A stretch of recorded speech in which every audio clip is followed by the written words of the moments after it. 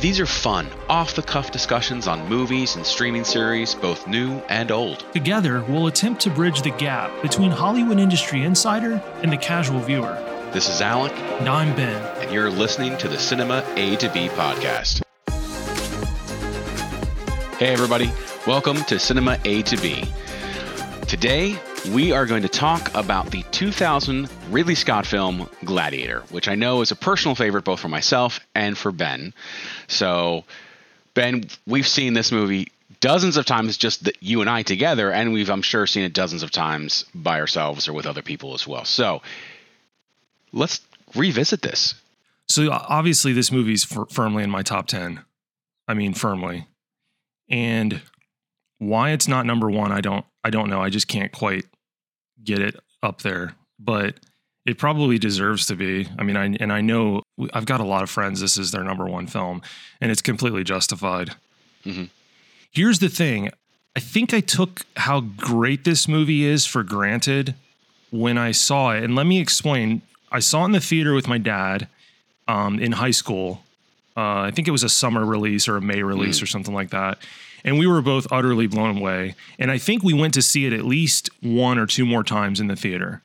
And we knew it was fantastic. And then obviously the following year, it just freaking crushes it at the Oscars, the Academy Awards. Yeah. Like 12 nominations, 5 wins. Fantastic. Yeah. But I got spoiled, right? Because I thought, oh, I'll see something like this good again. Right? 23 years later, no, I haven't. Like in this style, this sword and sandal historical kind of epic. Nope. No. This is the peak. No, and even Ridley Scott tried to do it again with Kingdom of Heaven, and he couldn't quite get there. I was spoiled into thinking that, oh, this is great, but these come out every so often. No. Well, and even comparing it to the stuff that came before it, it's leaps and bounds above many of the things that, kind of paved the way. Like, I love Spartacus, but I'll take Gladiator over Spartacus, which I know is sacrilege to a lot of people. Well, no, I mean, it's a different era. It's a completely different style of filmmaking. Yeah. But yeah, I guess if I want to know what were audiences' impressions, coming out of Spartacus or something like Ben-Hur, in the 50s, this is as close as probably in my lifetime as I'm going to get. Like, and another director could certainly come around and create something as good, or maybe, I don't know, I'd be hard pressed to be better, but maybe better in our lifetime. But I'm probably going to be 75 years old before they do it. Mm-hmm. It's that good. It's just this it's rarefied air. It's even for his director as supremely gifted as Ridley Scott, it's rarefied air. These things just don't grow on trees. Movies of this magnitude just don't come around that often. Well, I think, it was hard for us to kind of see it at the time. One, because it's always hard to kind of see how the greatness of it and the moment sometimes. But we're also talking about a 3 to 4 year period of some amazing films come out. I mean, 99 saw The Matrix come out. We had 2001 was Lord of the Rings Fellowship, so like in 2001 you have Black Hawk Down, you've got kind of these, I mean, you've had Saving Private Ryan in 98. So you have a lot of these fantastic, amazing movies that is great for that time period, but it's also hard to be like, realize just how great this is, because you're like kind of desensitized to how amazing these movies are, and you're expecting this to go on, and obviously it didn't. That's it. You've summed it up perfectly. Just the expectation that they can keep this level of quality churning through the studios. And you're right, there with that window there was, and it's really interesting because it's completely distorted my sensibilities. Mm-hmm. Because, that's when I probably saw the highest volume of movies, was probably starting in like 96, 97. Mm-hmm. And my dad and I would, and a huge shout out to my dad, Jeff, for just, he loved movies. He always loved movies. And that window is really special for me. in high school where he and I would just go see something constantly. I mean, just constantly. Like it felt like almost every weekend. It wasn't, but that's what it felt like. And we were seeing stuff like Saving Private Ryan, and then Fight Club, and then before I it would probably been after close to graduation, Gladiator, and we saw movies together after that. You know, I came home for Christmas one year and we watched, you know, Fellowship of the Ring and were blown away. But Gladiator and Saving Private Ryan are probably the two really special movies where we both came out of the theater just going, wow. And now, funny thing with Gladiator, there's no reason it should be this good. And you know the story, right? That they wrote the script, right? They wrote the screenplay. They hire Ridley Scott to direct. They've got Russell Crowe attached to star, who had just done The Insider as like his main big movie a year before. So he wasn't the big name actor that he was. Like, he was still relatively unknown at this time. The biggest star going into this was Richard Harris as Marcus Aurelius, right? Like, the rest of it's like, I mean, Joaquin Phoenix had done some stuff, but like he was relatively unknown. Yeah. And keep in mind, this is Russell Crowe's first, like, he is the true lead, because obviously in The Insider, Al Pacino is there as well. So it's like, he's not really that. I mean, then he was in LA Confidential before a couple years, but wasn't, again, the main character. This is like his vehicle. Yes. So that's reason A that this probably shouldn't be as successful and as good as it is. But the main thing is the screenplay. Because they write this huge screenplay, Franzoni does, who created the story as well, and then Ridley Scott takes it, sees the potential of it, literally throws out everything except for 21 pages of script, and they start shooting. Wait, without a finished? With 21 pages of script. This should not have worked. No, it shouldn't. This is not, folks, this is not how you make a movie. No. So Ridley Scott and another like couple writers and Russell Crowe are like huddled together every night, basically cobbling together the rest of the story. And they shoot it and create one of the greatest films of all time. The only other movie that I know is made in a similar manner that was just like a dumpster fire was Tombstone. Oh. Which we'll have to revisit, Tombstone, because that's the one where effectively the movie was directed by Kurt Russell, and most people don't know that, but he directed the movie. He just didn't want his name attached to it. But this movie, we're going to start with 21 pages of screenplay and just kind of make it up as we go along. I think they had a beginning, a middle, and an end. I think they knew where they wanted to go, and so that made things easier, but yeah, this is not how you make movies. And I don't think that's standard procedure for Ridley Scott either. It's sort of a, you know, it was a rare thing to have happen, but it's wild. And I'm sure he kind of had it in his head, a lot of the things, and so it's just getting the dialogue down, some of the other stuff. Yeah. But you also had the issue too that Oliver Reed, who plays Proximo, dies as well during this year, you know, and so you had to change some things there. Yeah. So they had to bring in a stunt double. Yeah, you can tell they reuse the shadows and dust footage and then kind of change the background before he's stabbed. Yeah, and he was supposed to have a lot more dialogue and things going on in the final act, but you do what you have to do when you lose a key player like that. Well, so I was going to say, the tidbit is they actually had the insurance money. So obviously they insured the movie with the actor died during production. So they were given like $25 million to reshoot all of Proximo's scenes. But like apparently Ridley Scott was like, no, I don't want to do that. Like Oliver Reed did such a great job of this performance. I'm just going to change the story and work around it because I can't see anyone else in that role. And I can't either. I mean, like, he does such a fantastic job as that character. He is. He's amazing.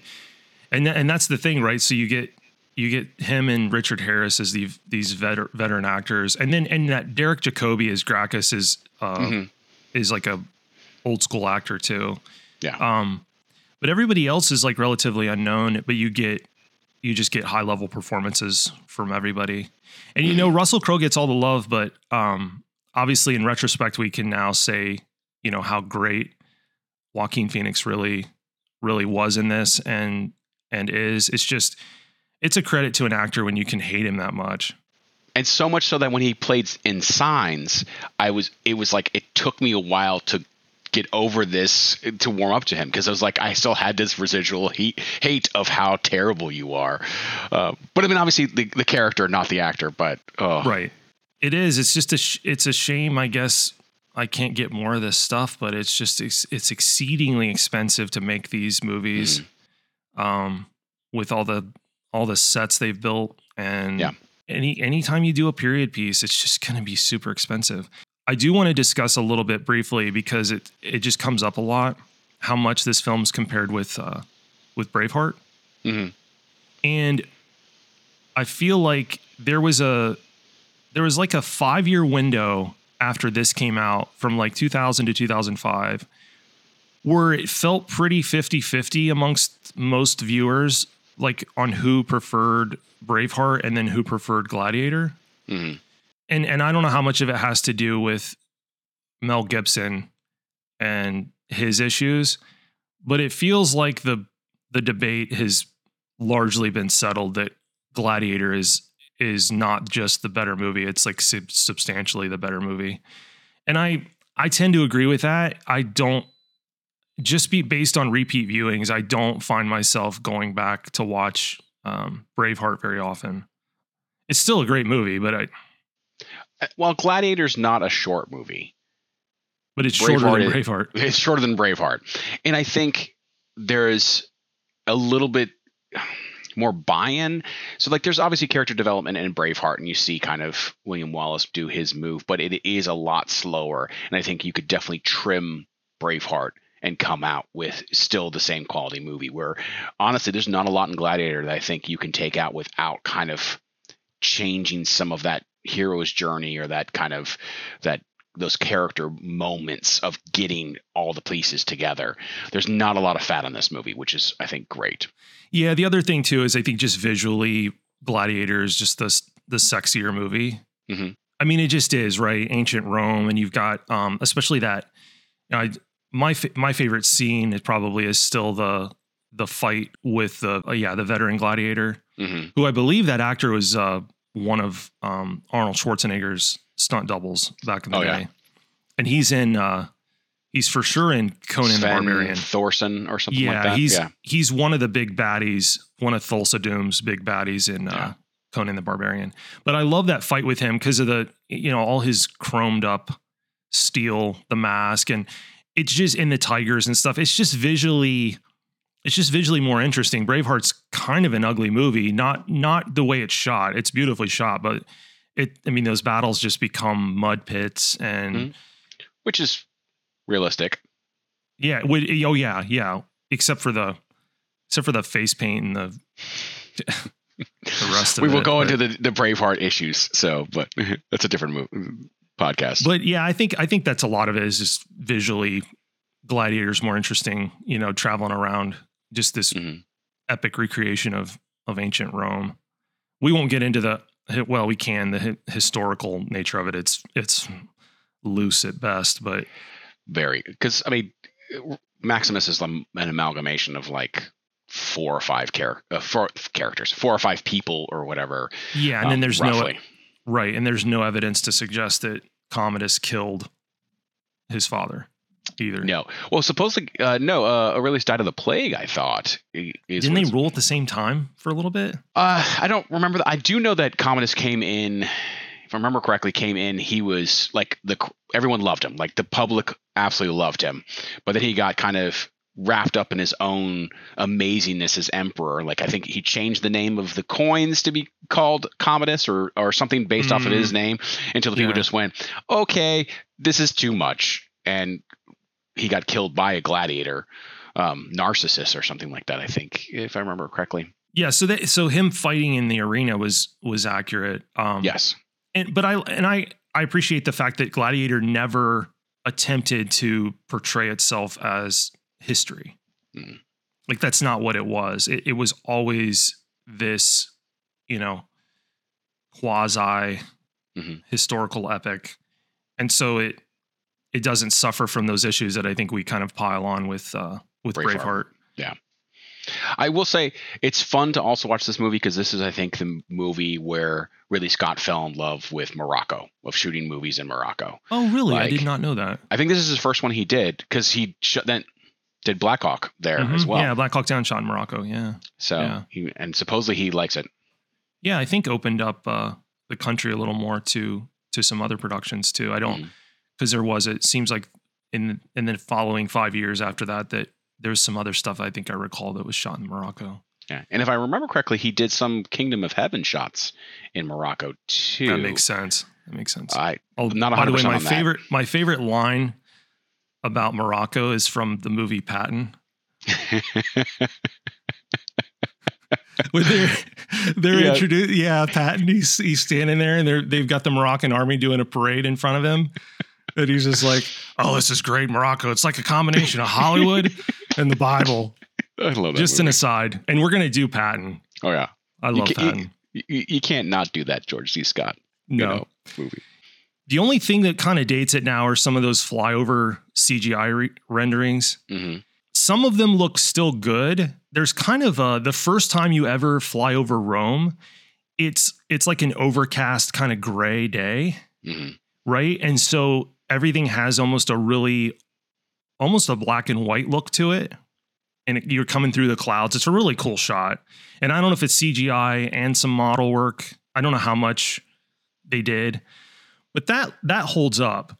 But some of the other flyovers that are in like full color of the Colosseum, things just don't look quite right. But I don't think they're going to bother to go back and revisit any of that. I mean, people that love watching this movie don't watch it and then like, oh, that's taking me out of the movie. And those shots are pretty short, but there's not a lot of that bad CGI in this movie. And it's really those kind of establishing shots, flyovers that kind of you can see, but are just so short that you can be like, it's from 2000, Right. So but the battle sequence, the opening battle sequence is still incredible. Yeah. And the level of detail is really high because all of the tactics and methods are authentic based on what historians know about Roman warfare. Mm-hmm. So that scene's still incredible. And then any of the other digital work was like simple stuff, like them compositing shots so that the tigers are in the same frame as the actors, like swiping, but you can't tell that, right? And I've mentioned that on the podcast before. That's like my favorite simple effects work is just high-end compositing work where you combine shots and. Yep. Well, because he was never more than like closer than 15 feet away from any of the tigers. And I think I'd hope not. Yeah. So, well, supposedly trivia is that they actually had to go to the tigers into like doing the swiping and being angry because they'd been on set for so long that they just got used to all of the cameras and crew around that they were just kind of like relaxed and they're just like, we're gonna be fed, we're just gonna be chilled. And so like, no, we need you to actually be angry. That makes sense because there is one scene during that fight where the tiger's just like sitting there, just like laying on the ground. It's not doing anything. It's like, just got bored. Yeah, just like this bored. Is. Talk to my union rep. I'm not getting paid enough. So yeah, I wonder if, let's say Gladiator was never made in 2000 and it was made today and they went through the same process with the script and whatnot, but like visually, how would they shoot it? Like, would they still be willing to build these extravagant sets in Malta and stuff and then shoot in, Morocco, or would everything would they just recreate the Colosseum and that the virtual stage, the volume or whatever that Disney uses? I mean, either that or you do a lot of green screen and on sound stages in like New Mexico or other places. I mean, which is the answer I thought I would get, right? And that's kind of that was where I was headed. And the reason I bring it up is this movie was made at the exact right time. Mm-hmm. When they were still willing to get as much in camera as they could get without green screening it heavily and without doing the obviously the virtual stage was just probably a figment in somebody's imagination. But yeah, a lot of these movies is a kind of a credit to when they were made with and this is my favorite era visually probably is the late 90s, early 2000s. Mm-hmm. When they'd still get as much in camera as they could, but then they'd shoot a little bit of green screen, a little bit of effects work. You know? Well, because at this time, computer graphics were a lot more expensive than actually location shots, because it was still, relatively new. And now it's much easier. So changing topics. So kind of remembering this movie and stuff, Ridley Scott does a lot of filter on his shot selection. Like it's a very kind of, when he's in, like there's a big difference of the color tones in when he's in Germania at the beginning as when he's like in the desert, and then also in Rome. And it's pretty heavy and very noticeable, even for someone who that's not, my wheelhouse at all. So what are your thoughts? Did you feel like it was too heavy-handed, or did you feel like it really fit, like Ridley Scott actually did a decent job with that? I think it largely works. And now what's hard to gauge here is this movie had one way it looked in theaters, right? And then it has another way that it appears, the color grade appears when it went to DVD. And DVD is probably where I've seen it the most. I do have the Blu-ray now, and I've seen it at least once or twice on Blu-ray. But the Blu-ray had another color grade. So my guess is the color grades are stronger for each location in the Blu-ray remaster. Okay. Then, because I don't recall in theaters, everything other than that kind of that grayed out version of Rome, when you first see Commodus kind of triumphantly returning from Germania, crowned as emperor. Other than that scene, everything else had a pretty unified look. Like the color temperature, like how warm stuff was, pretty much like Africa when he first starts fighting, that looked pretty much, Rome looked the same way in the theatrical from what I recollect. And the DVD was true too. I think everything got pushed harder in the Blu-ray. And I think they made Africa warmer than Rome. And then, but Germania was always pretty cold looking, but I think they blued it up even more for the Blu-ray. And I understand it, because you want the world to feel as big as it possibly can. And so you want these areas of the globe, because it is a very expansive movie. And then you have Spain as well, which has its own look, which is a way harsher looking space in the Blu-ray than it used to be. Like all the shadows are really like crushed. Like everything's really high contrast when he goes back to Spain to find his wife and son crucified. Like it looks different than it used to look. So okay. And they've been doing this stuff. Like the Heat Blu-ray looks different than the DVD or the theatrical. Like the Heat Blu-ray's blue. It's a bluer movie than it was in theaters. Interesting. Okay. Yeah. Because it is. And I need to rewatch that. It's a trend now because they do these full color session, remastered color sessions with the director, and they get to pick kind of where to push and pull things and stuff, and tweak it. And so, they don't look quite the way they did in a theater. And I don't know if this movie was digitally color corrected in 2000 or not, or if he just went the standard film processing. I have no idea. I don't know. Yeah. It was beautiful then. It's beautiful now. And the reason it's so good is because of the production design. The production designer had to have won an Oscar for this. The 5 Oscars were for Best Picture. Russell Crowe got a Best Actor award. Did not win for Best Art Direction, Set Direction. Winner, let's see, they won for Best Costume Design. Maybe that's what I'm thinking. Best Effects, Visual Effects, they won for.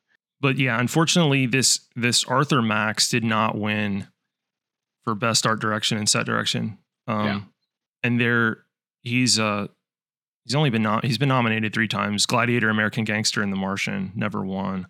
So yeah, I mean, this is Ridley's guy for production design. Everything. Did a great job. Yeah.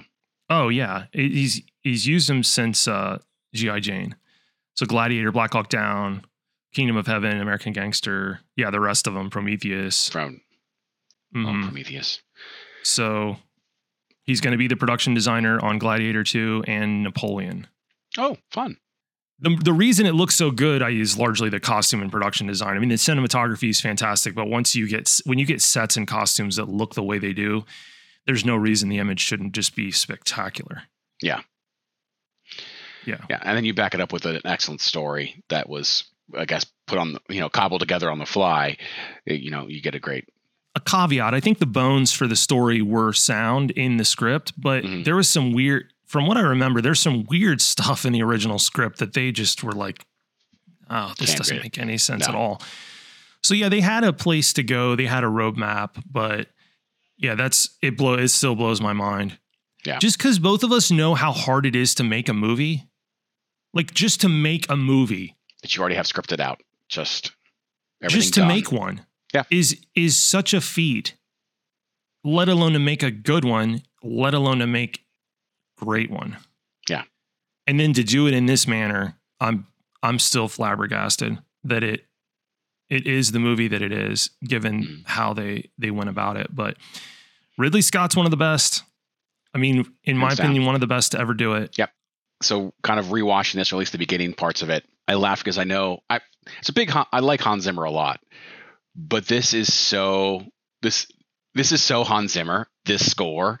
Like, he doesn't really change it up. Like, I know, like in Black Hawk Down, he spent a lot of time to make it so it didn't sound like a Hans Zimmer movie. Yeah. This sounds like a Hans Zimmer movie. So much so that he lifted parts from this score and used them in Pirates. Like, I'm listening to like the opening sequence, in the battle scene. I'm like, wait, is this Pirates? Why does this sound like Pirates? And sure enough, nope. He just kind of like, he was like, I really like this, and put it in Pirates. So yeah, and he's evolved really well, because now he's doing, he did Dune, and Dune doesn't sound like a Hans Zimmer score. Well, and he did Interstellar as well, and Interstellar doesn't sound like Now he's not. He just a Hans Zimmer tangent for a second. He totally made Christopher Nolan mad. And like, I don't know if him and Nolan, I think they're still on friendly terms, but I don't know that Hans Zimmer will ever score another Christopher Nolan picture. Really? What happened? I don't know this. Or are you just saying like, I don't want to make more out of this. I don't want to make a mountain out of a molehill, because that's not what this is. But there was a conflict when Nolan went to do, what was Nolan's last movie? Tenet, yes. Nolan wanted Hans Zimmer to score Tenet, and Hans had himself a decision to make. Do I score Tenet or do I score Dune? And he picked Dune, and Nolan got a little hurt. Yeah. And had to go off in a different direction with who scored Tenet. And I like the score for Tenet, but apparently, like if you spurn Nolan once, like he's not eager to like work with you again. So yeah, this Ludwig Göransson scored Tenet, and he also is going to score Oppenheimer. So for all the fanboys out there, I don't think you're going to see a Nolan Zimmer matchup anytime soon. No. But tangent off of Ludwig, I mean, he also does a good job, because he did the Mandalorian music as well. So like this is the hot guy. This is the hot composer right now in Hollywood. But just a funny aside with with old Hans, and I love Hans Zimmer. But I feel like he's evolved pretty well as far as branching out with the way his stuff kind of sounds. Because there's definitely in the like 90s and 2000s, it's sometimes very difficult to figure out which movie is this track from. As someone who like, I love listening to movie soundtracks and put them on shuffle, it's like, wait, is this Pirates? Is this, Gladiator? Is this Crimson Tide? Like, what is it? And like, they all kind of blend together. Yeah. And Gladiator started that, I don't know the artist, but you have the Hans Zimmer stuff, but then you also have that female artist that sings as well, and he reused that in more of that in Black Hawk Down. Yeah, I think it works in both movies, but it was a nice carryover to Black Hawk Down, and frankly, Dune kind of uses a little bit of that. Like it does. It sounds Dune sounds kind of similar. I don't know if it's the same. I don't think it's the same artist, but so. I only got one more question for you. What's that? Are you not entertained? Are you not entertained? I mean, some just great moments in this movie. No, yeah, but I love that. I love that other moment where Maximus is with Proximo, and he's like, "You knew Marcus Aurelius?" He starts laughing at him, and he's like, "I didn't say I knew him. He touched me on the shoulder once."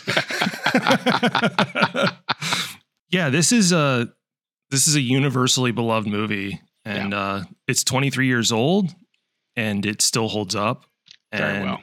If somebody's listening, I feel pity upon you if you've not watched this, but there's still time. There's still time. Yep. Yeah. And we really haven't spoiled it at all. So, no. Some bits, but no. You don't have to. No. You don't have to talk about a film like this by diving deep into the plot. No. And I will say the only thing that I can think you can kind of cut is the opening scroll where it talks about Rome and the battle. I mean, I don't think it really adds that much to it. I mean, it does give you some kind of context, but like you can get thrown into it. This is a Ridley Scott staple. He does it in Black Hawk Down. He's done Blade Runner. He's done it in Blade Runner. Like this is his thing. This little bit of like a couple, like two short paragraphs or one short paragraph of like entry level text. Yeah, that's kind of his thing. It's kind of it's one of his monikers, and so it's kind of it's the way he likes to set things up with some print. Even though I like to say print is dead, but print is dead. But see, it's on film, so it's not truly dead. It's not actually, And film's not dead either, apparently. No. So, all right. I appreciate everybody catching us on another episode of Cinema A to B. Go see Gladiator again or for the first time. It does not matter because it's so damn good. Russell Crowe at his best. Yeah. That and A Beautiful Mind. Yeah. Yeah. Different performances, but yeah. Russell Crowe is at his best. He's still a really good actor. But it's just you get that window where you're the man on top, and this is when it starts. It could last a few years. It could last a decade. So, and I guess we didn't talk about the fact that there's gonna be a Gladiator 2, but we'll just see what that's all about. I'm reserving judgment and expectations for that. Much like Heat 2, I'm not excited for either, but we'll see. Yeah, we'll see. Could the directors retread and do just as well? We'll see. We'll see. All right. Thanks for catching us. Leave us a review on the audio only podcast if you enjoyed it. If you didn't enjoy it, do not leave a review. No. Please. Yeah. And then you can follow us on Instagram, Facebook, and TikTok. And we will catch you on then another episode of Cinema A to B. Thanks, everybody.